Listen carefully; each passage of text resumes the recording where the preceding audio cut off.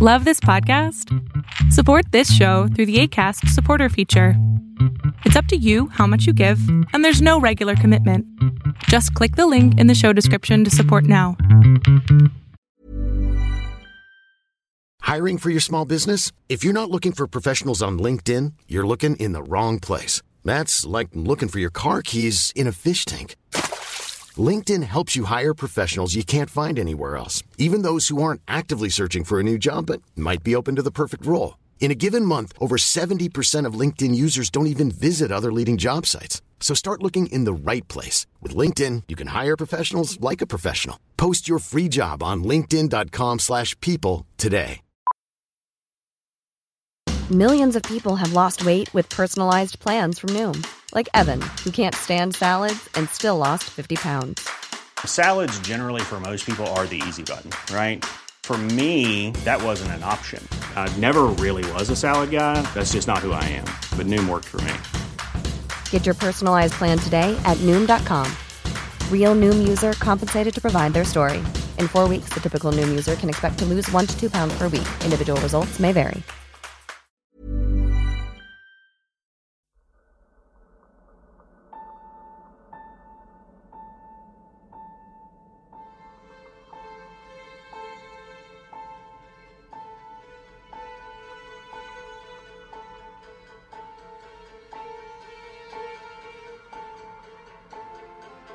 From the blackest corners of your mind, they call, pulling you deep into shadow, twisting your senses, keeping you from sleep. It's time to face your darkest fears. This is Tales to Terrify.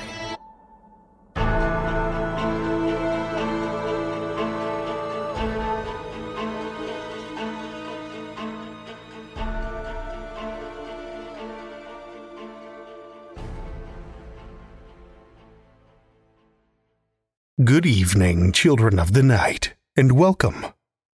We're only a few weeks out from our latest flash fiction contest, so it's time to start sharpening your quills and filling your inkwells. In order to get those dark ideas flowing, though, I'm guessing you'd probably like to know the theme of the contest, wouldn't you?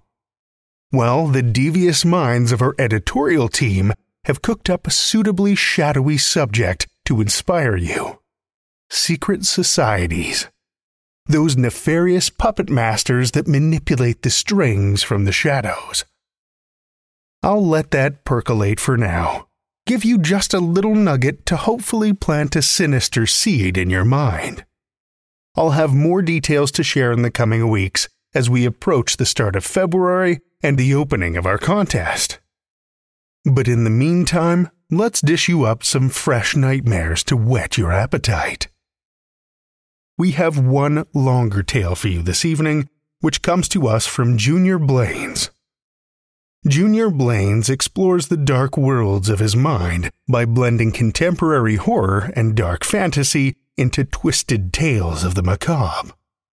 His fiction is published or forthcoming from the No Sleep Podcast, The Hunger Chronicles, and Wicked Shadows Press, among others. He lives in Chicago with his wife and pets and mother-in-law. When he's not delving into the morbid and grotesque, he enjoys playing bass guitar, listening to jazz, watching Shudder, and drinking old fashions. Children of the night, join me for Junior Blanes's Heart Rot, a Tales to Terrify original.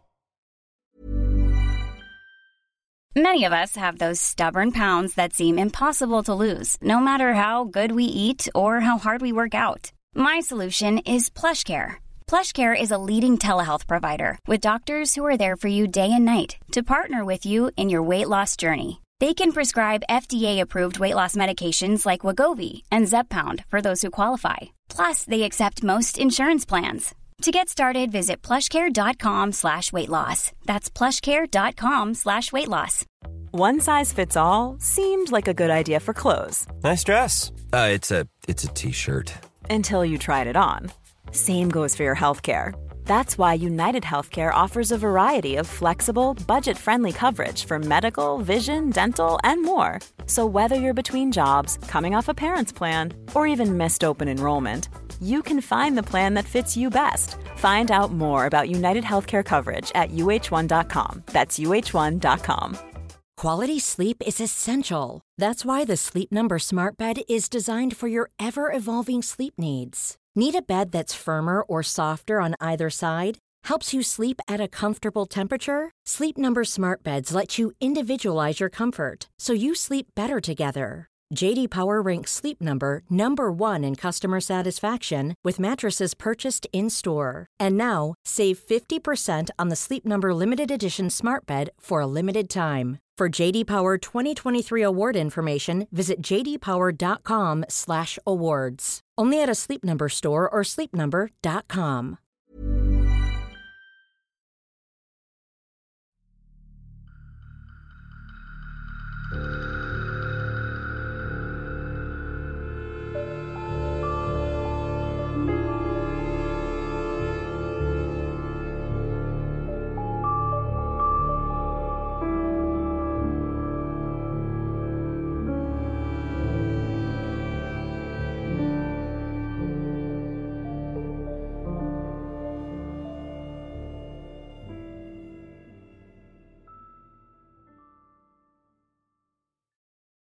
Days after we bury Pa beneath the oak tree, strange toadstools break through the bark, winding around the trunk like a staircase leading to hell, where his body tangles with the roots. Already the foliage has shed its discolored leaves into grimy muck. The branches have grayed and peeled like old paint, peeled like Pa's flesh when he was close to death. "Burn it down," Ma says beside me, her words slurred from her missing teeth. The bruises on her face have begun to heal, yellowing from the dark, plum-colored purple they used to be. The swelling over her right eye has subsided, opening a crack between the lids, splotches of red splattered in the white.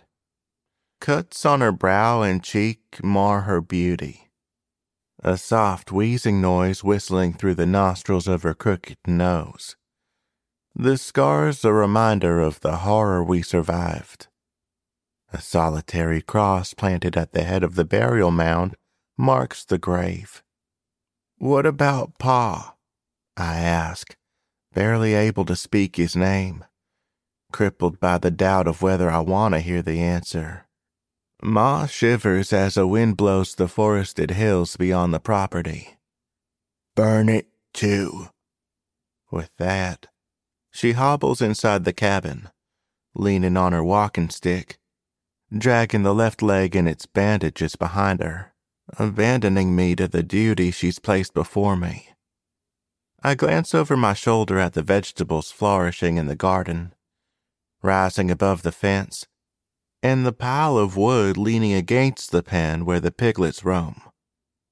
I hesitate to fetch the shovel and axe from the barn, afraid of what I'll find growing beneath the soil, afraid of what has spread to the chicken, cows, and horses.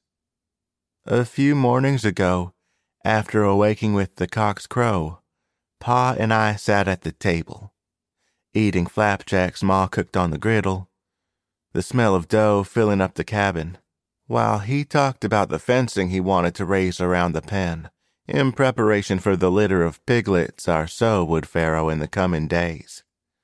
Placing down his fork, Pa wiped his mouth, then addressed me in a manner I had not heard before, a manner that said I needed to pay close attention.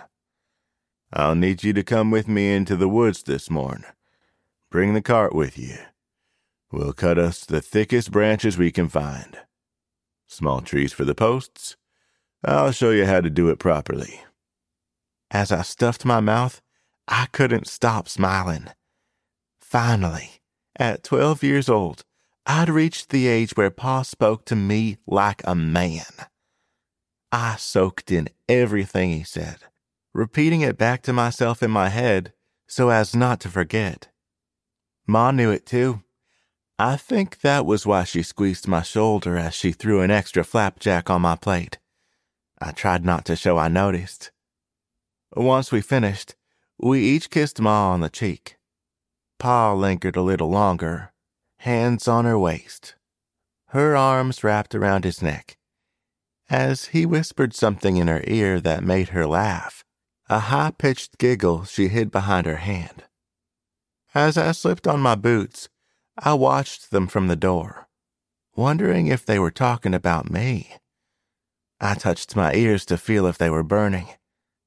We threw the axes in the cart and wheeled them toward a dirt path winding up the hills into the woods. "Take care of the old man, Henry," Ma said, waving. I promised I would, with a wink at Pa. He mussed my hair. We headed toward the top of the hill, where the trees were tallest. Clouds darkened the sky in a dreary gray as a misting rain fell through the canopy. We had to be careful not to slip on the mud as we pushed the cart through the thicket. A couple of times the wheels stuck, and we had to lift them from the sludge, strings of black mud snapping like spider webs. An eerie quiet settled over us. I didn't hear anything but the twigs breaking beneath our feet and the pitter-patter of rain. I glanced over my shoulder at the smoke from our chimney rising into the sky. Pa pointed to a copse of oaks with slight leans. I dropped the cart as he slipped on gloves and grabbed the axe. He rested his weight against a narrow pine. It crackled, as if it might splinter from a good shove. "They fall easier if the wind has done some of the work for us," Pa said, pointing to a chosen few. He cut a pie slice in the bark with the bit of the axe about knee-high, then did the same on the other side, about halfway between the empty space of the first notch. "Make sure the tree falls in the direction you want, and not on your old man." Pa gave me a friendly slap on the arm, but I couldn't stop my hand from shaking. Once he'd cut the initial notches, he deepened them further with hefty swings until the wood splintered. His muscles rippled with each stroke of the axe. I wanted to grow up like him, rugged and strong, a man brave enough to handle an ornery bull or slaughter a hog when winter came and the meat supply thinned. The tree toppled, crashing through the branches of the one next to it, and bounced against the ground. "All right, now your turn." Pa watched my first couple of cuts. Before I could swing a third time, he nudged my feet further apart with the toe of his boot, shifted my hands close together on the handle until they were stacked, then said to have a go at it. I swung as hard as I could and barely nicked the trunk. Pa had a good laugh, but stopped when he saw my reddened cheeks. "Again," he said. After a while, I caught on. Pa squeezed my shoulder, then left me alone while he hacked off the limbs, slashed the tree trunks into post-sized lengths, and stripped the bark. We worked well toward lunchtime. The clouds parted and steam rose from the ground. We swatted at the skeeters buzzing around, thirsty for blood. I pulled off my wet shirt, sweat dripping down my chest, wiped my face clean, and sipped from the jug of water we brought along. My arms soon tired, complaining with aches whenever I lifted the axe. It was while catching my breath that I noticed white spots twisting along the trunk of an oak. "Pa, what's this?" I asked, pointing toward the growths. He came over to have a look. "Some kind of toadstool," he said, crumbling the fungi between his fingers. He peeled a strip of moist, spongy bark. Brown moss grew beneath. "Well, whatever it is, the tree's no use to us." Chop her down and throw her to the side. I lifted the axe over my shoulder, straining, and put my waist into the swing. A big hunk of the trunk splintered into pieces, toppling the tree in the wrong direction, toward where Pa was stripping bark. I shouted for him to look out. Pa glanced up, eyes widened, and raised his hands. The tree landed with a crash, leaves and branches shuddering. Pa groaned, legs kicking from beneath the foliage. I rushed around to the other side. Spit flew from his mouth as he gasped. The bough had trapped his left arm. He pushed with his right, but it wouldn't budge. "Pa, are you okay?" I sobbed, kneeling alongside him. "I'm fine. Count our lucky stars it didn't land on top of me." "I'm sorry, Pa. It was all my fault. You warned me to be careful." "Stop that now. I need your help lifting it off my arm. You pull while I push. Got it?" With Pa only able to use his right arm, it fell to me to carry the load. I grabbed the bough, and on the count of 3, we went at it, both grunting. The tree was heavier than expected. It took 4 tries before we hoisted the bough high enough for Pa to slide his arm from beneath and roll away before it dropped. The bark had scraped Pa's forearm from elbow to wrist like a skinned potato. Blood seeped to the surface and splashed the leaves. Pa removed his shirt and wrapped it around the wound. The cotton soon soaked red. I helped Pa to his feet. "Everything is going to be fine, son," he said. "What do you say we call it a day? Stack what logs we can in the cart and let's head home." I did as I was told, but felt ashamed. Though he'd never admit it, I'd let Pa down. It takes me nearly all morning to chop down the pine. I wear the gloves Pa gave me, dried blood coating the splits in the leather. While remembering what Pa taught me, how to stand, how to hold the axe, how to cut the notch, I tell myself not to cry.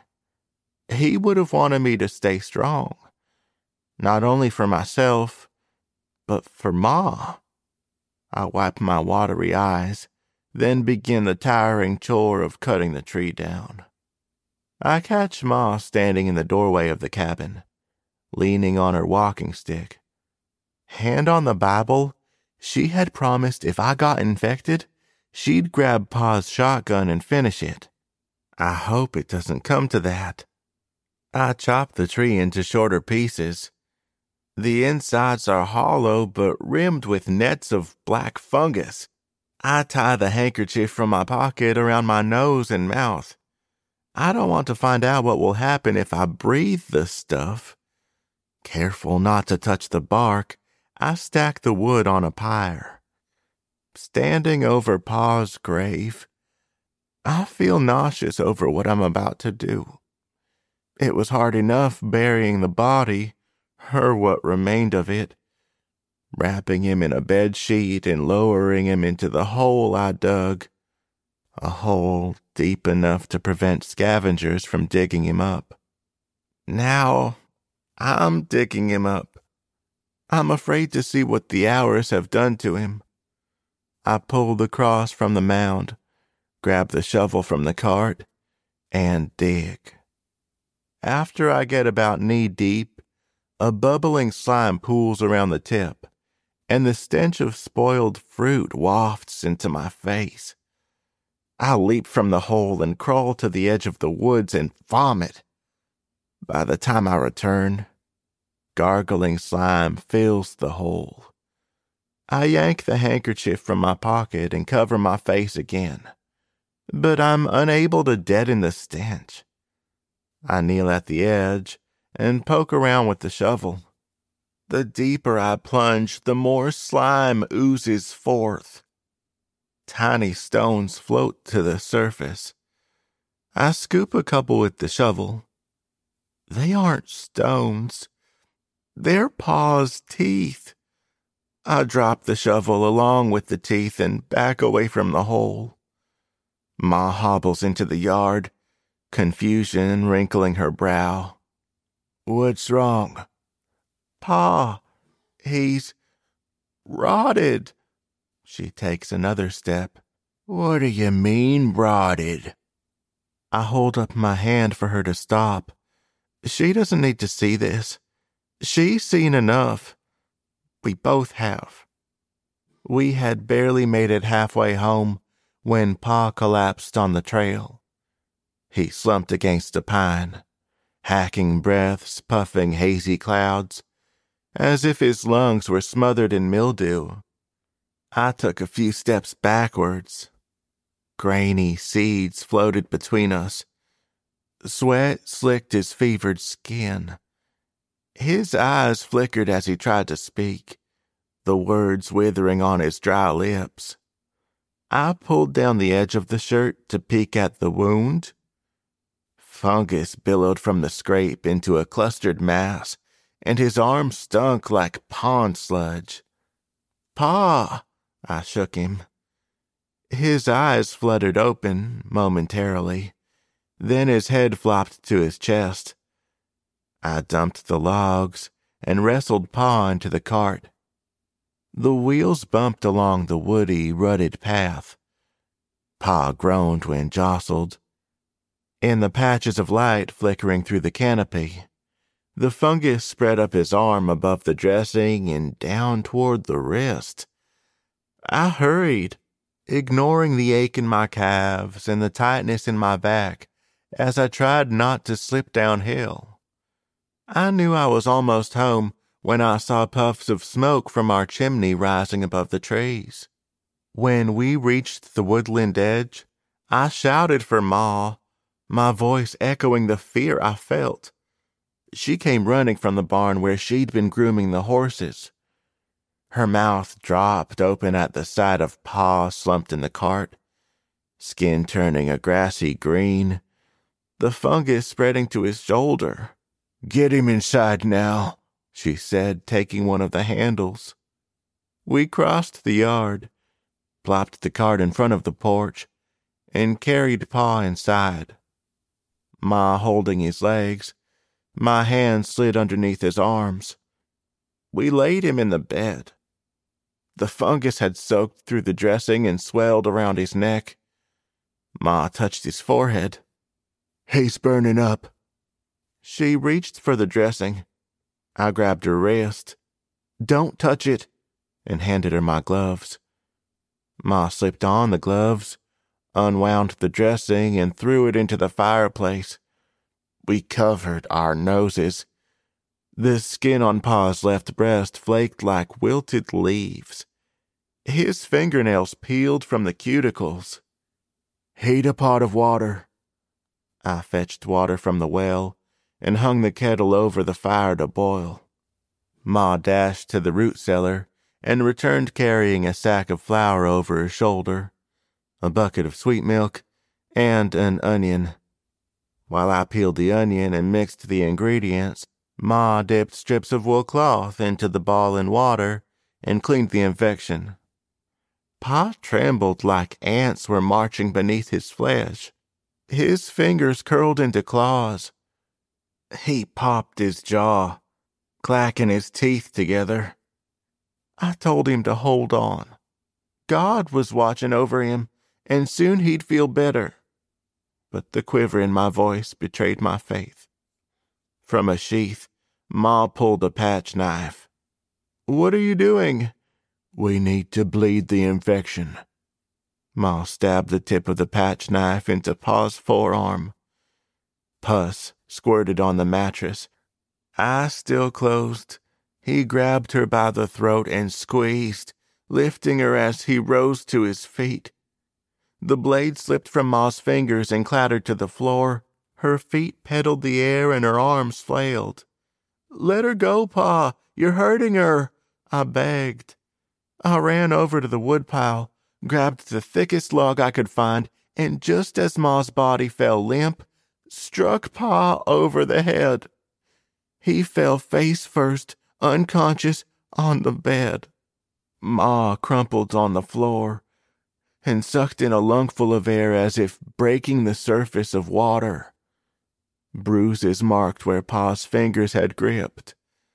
I wrapped my arms around her shoulder. "Are you okay?" I asked, holding her tight. "I'll live." "What's wrong with Pa?" "Fever." Ma sounded uncertain. She removed herself from my embrace. "Let's finish cleaning him up." The pyre burns most the night. Wood crackles beneath the flames.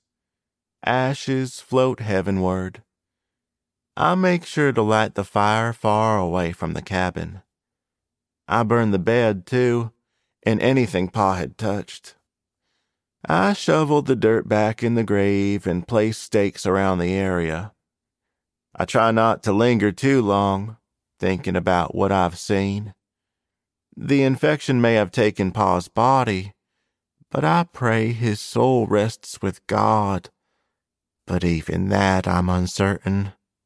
How can the Lord blame him for the sin he committed when he was possessed by a devil? Ma has stayed inside all day. She scrubbed every surface of the cottage with soap and hot water. I think the chores are something to keep her busy. Keep her mind off the thing Pa became. When she finishes, she joins me on the porch, walking stick and rifle resting across her lap. We sit in chairs on either side of the door, like we are protecting our home from whatever evil lurks in the hills.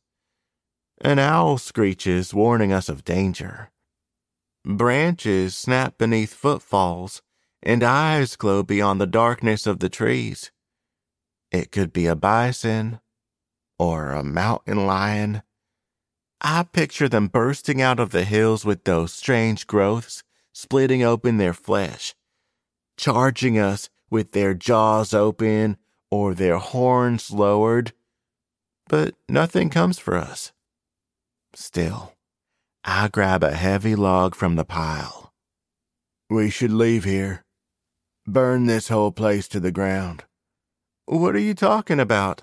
We can't leave here. Leave Pa?" "Pa's not here anymore, and you've seen what it did to him, Henry. For all we know, it has spread through these hills. It gets in the animals, or us. We're done for." "Then aren't we safer staying put? We don't know what's out there." Ma thumbs the butt of the rifle. "In the morning, we'll pack what we can and ride to Custer. Take the animals. We can stay with my sister and her husband if they'll have us." "And if they won't?" I cannot quell the anger rising in my throat. The thought of deserting our home, the place Pa built with his own hands, the place where he's buried, sets my foot a-tapping. Ma nods as if she's decided something without conferring with me. "Then we'll sell the livestock. It will give us a start until we find work." I stand abruptly, knocking over my chair. "You can go on without me then." That said, I storm into the cabin as Ma calls my name and flop on the soft feathered mattress, the bed across from the space where Pa and Ma used to sleep. When I see Ma's dark figure leaning on her walking stick in the doorway, rifle clutched in her other hand, I roll on my side, facing the wall, unwilling to speak on this any further. I hear the chair creak as Ma sits again. I don't know how long she stays out there. I fall asleep. Throughout the night, Pa's condition got steadily worse. We watched him from the table, both of us afraid to look anywhere else. Ma held the rifle like it was the only thing that would pull us through. I prayed to God she wouldn't have to use it. After she had cleaned and bled the infection, Ma applied a poultice made from sweet milk, flour, egg, and onion. It smelled like curdled cheese and squeezed tears from my eyes, but was an improvement over the stench coming off Pa.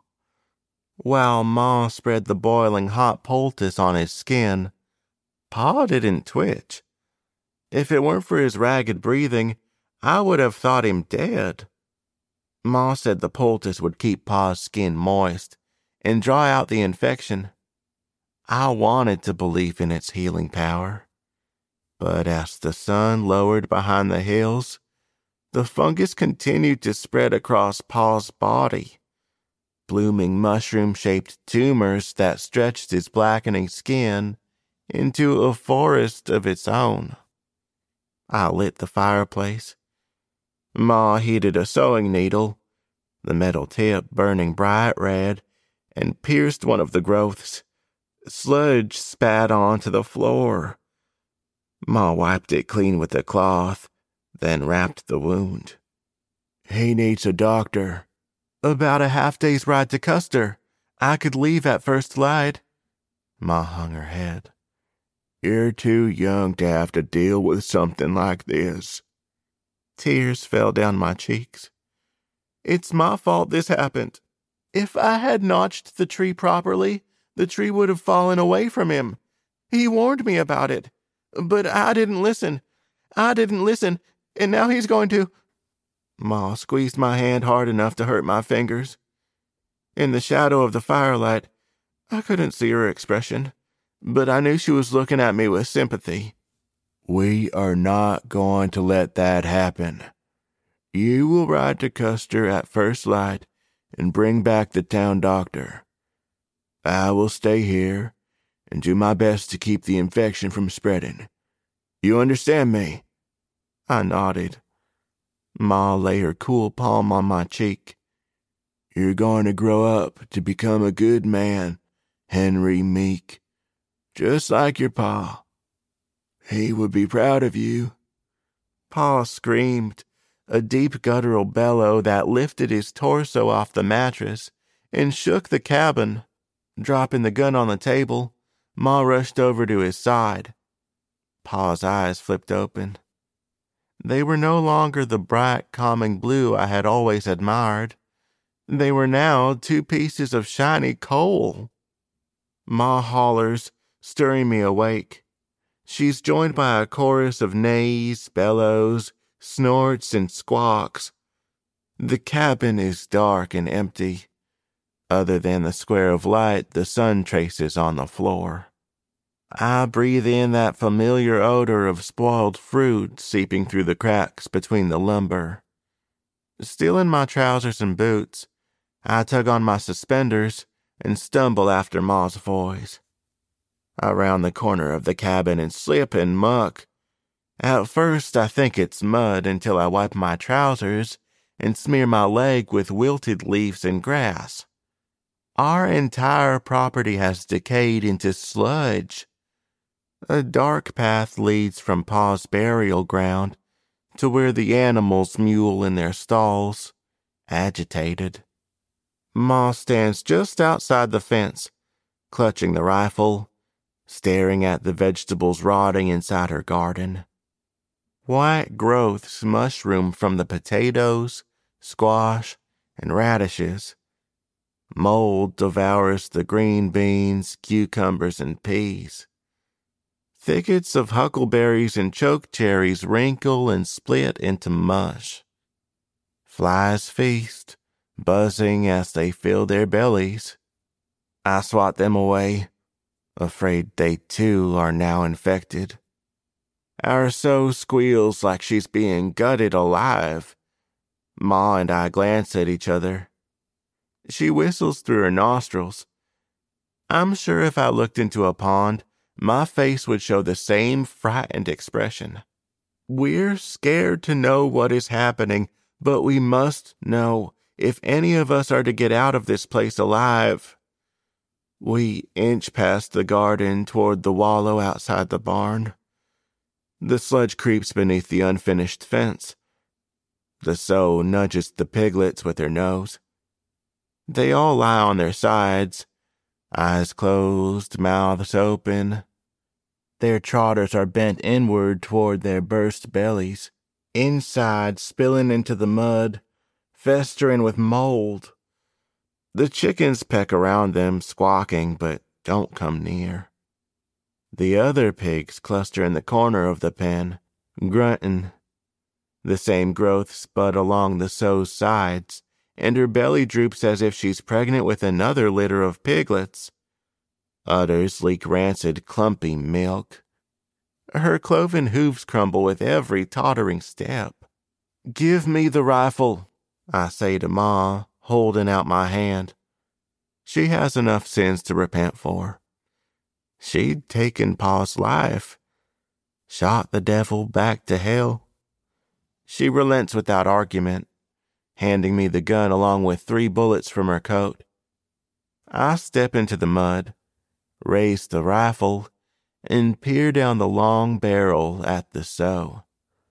Once I have the sow in my sights, I take a deep breath to calm my shaky hands and wrap my finger around the trigger. I hear Pa whispering in my ear, "Steady now, Henry. Steady." From inside the barn comes the painful bellow of the heifer and the sound of splintering wood. She runs outside, slides to a stop, huffs a black cloud of spores, then turns her head in our direction. Milky eyes staring right at us. She too is covered in growths. Snorting, she shakes her head, swishes her tail, and paws the ground with her back hooves. I pivot toward the heifer and shout at Ma to run. The cow charges. I fire. The bullet rips a hole in the heifer's shoulder. Ma wheezes behind me. I shout at her to get out of here as I backpedal, fumbling with another bullet. The cow barrels down on us, hooves pounding the mucky ground, nostrils flaring. The bullet slips from my fingers. I watch as it tumbles to the ground. The cow lowers her head. Ma shoves me out of the way. The cow's horns pierce through her stomach. She coughs a spray of blood. The heifer tosses Ma over her backside. She twists through the air like a sheet whipped from a clothesline and lands with a crunch. "Ma!" I shout. The cow charges across the clearing and into the hills. Pa lunged from the bed and caught Ma with a vicious punch. The bridge of her nose bent crooked. He grabbed her by the hair and smashed her face over and over again into the wall, painting the logs in a splattering of blood and teeth. I grabbed the gun and aimed, but I was scared I would shoot Ma, so I gripped the barrel and swung it like the axe. But Pa caught the stock inches from his head, yanked it from my grasp, and tossed me over the table. Shuffling, Pa dragged a trail of muck behind him. He opened his cavernous mouth. Black spores swirled like a tiny tornado. I covered my face and begged Pa to stop. "You have to fight it," I shouted. But there was none of Pa's soul left inside that thing. Only the devil. From behind, Ma stabbed the patch knife through the thing's cheeks. Dropping the rifle, it wrenched the knife through the corners of its lips, spraying gunk onto the floor. Its jaw unhinged and flopped ajar. Spores poured from its mouth, drenching the floor in a puddle of mold. Ma snatched for the rifle, but the thing stomped on her shin, snapping the bone like a branch. Her scream echoed throughout the cabin. I crawled to the fireplace, avoiding the mold, snagged a still burning log, tip smoking red, and drove it into the thing's back. Flames leaped up to its shoulders. The thing roared as it slapped at the fire and scuttled out the door. I carried Ma with one arm slung over my shoulder toward the door. She hissed with each step, unable to put any weight on her right leg. In my other hand, I carried the rifle. Writhing in pain, the thing burbled as mold spewed from its shredded mouth. Its disfigured body flailed, a lumpy potato of smoking tubers. When we were a few feet away, the thing tried to say something. I swear Pa said, "Henry." My finger slid off the trigger as I lowered the barrel. "Give me the gun, Henry," Ma said. I handed her the rifle. She whispered an apology and pulled the trigger. The thing's head exploded into chunks. I wrapped my arms around Ma's waist. She stroked my hair while we wept. "Pa would have wanted us to take mercy," Ma said. "Let's pray to the Lord he'll welcome Pa's soul to the kingdom of heaven." I dropped my ear to Ma's chest, listening for the heartbeat that will never come. I squeeze her hand as if I can pump life back into her body, but she doesn't move, doesn't take a breath. "Please, God, do something," I shout to the heavens, but only my own voice answers back. My pain rustles through the trees and up into the hills. With Ma and Pa gone, and no one to ask for advice, I think about what Pa would do. In the silence, I swear I hear his voice whisper into me. Clutching the gun, I lumber into the pen and shoot the squealing sow through the ear. She flops next to her piglets and bleeds out into the mud. The chickens and other pigs scatter to the edges of the fence. None of them look infected. Not yet, anyway. But how long until we all are? The horses whinny and the cows bellow inside the barn. The animals stir in their stalls as I shuffle down the aisle, all of them gnashing at the growth sprouting from their flanks. The shattered pieces of wood where the heifer broke through are scattered around the milk house. After bolting them inside, I go back to the cabin, rummage through Pa's trunk at the foot of the bed, and find his ammunition and tinder boxes. I flip the latches on the case and open the lid. There are only 5 bullets. Not enough to kill every animal. I slip them into my pocket, cradle the tinder box under my armpit, and wheel a cart full of lumber. I drop the supplies in the barn, walk to where Ma lies, pick her up beneath the armpits, and drag her to a comfortable bed of hay, crossing her hands atop the wounds in her stomach. I drag the sow and carry her piglets and place them in a pile in the aisle.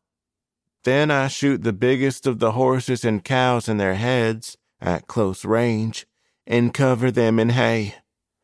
I drop the gun in front of the last stall. I herd the rest of the pigs into the barn. They stare at the carcasses and tremble and screech. "It will be over soon," I tell them. As I'm walking back outside, a harsh, scratchy feeling climbs up my throat. I cough, spraying black mold onto the hay. A tingling sensation spreads through my lungs. I take a deep breath and cough again. Spores float into the air. I tell myself not to be afraid. My folks wouldn't want me to be afraid. I slide the door closed and stack the lumber in separate corners of the barn and strike the flint with the steel over the tinderbox. The click, click, click sound agitates the pigs further. They know what's happening, but the thing won't catch. "God damn you!" I give it one last good wallop. A shower of sparks pours onto the char cloth. I blow on it until the cloth ignites. The tiny flames warm against my skin. I breathe the smoke deep into my lungs. I touch the flames to the hay, the stalls, the piles of lumber. Fire spreads through the barn, leaping up the walls to the ceiling in waves of popping kindling. The smoke swallows us in a cloud. My eyes water, scorched like they have been branded by an iron. I choke, my lungs heavy with soot, and fall to my knees where the air is still clean. The horses kick their stalls and whinny. The pigs scratch their hooves against the door and scream. I ask their forgiveness. I sit next to Ma and winds my fingers through hers. I wish Pa were here, so we could all be together. But God willing, we will be together soon.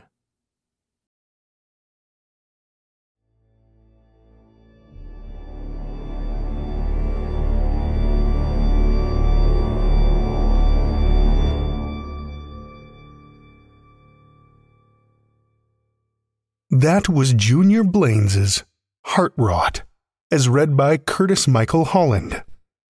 Curtis is a gay, Greek-Black Indigenous Canadian-born expat. He teaches and directs theater and voice acts from his home studio and local studios in his home, Hong Kong. He's an all-or-nothing kind of guy. You can either find him surrounded by a million of his closest friends, or melting away in a sauna reading a scary book. Thank you, Curtis.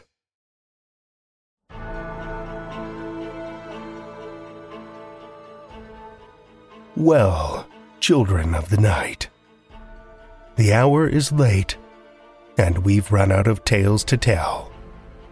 For now. Tales to Terrify is made possible by the tremendous generosity of our supporters on Patreon and PayPal.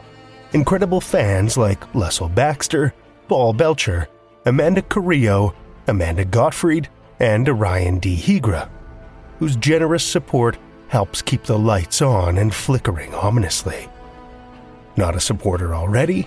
Head over to patreon.com/Tales to Terrify, where you'll find all kinds of perks, like ad-free episodes, bonus content, and one-of-a-kind collectibles and merch packs.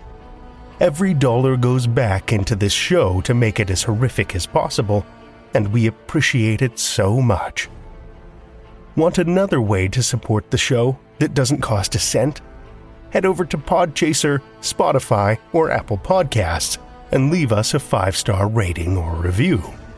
You'll not only put an unnaturally wide smile on our faces, but help new listeners discover our terrifying tales too.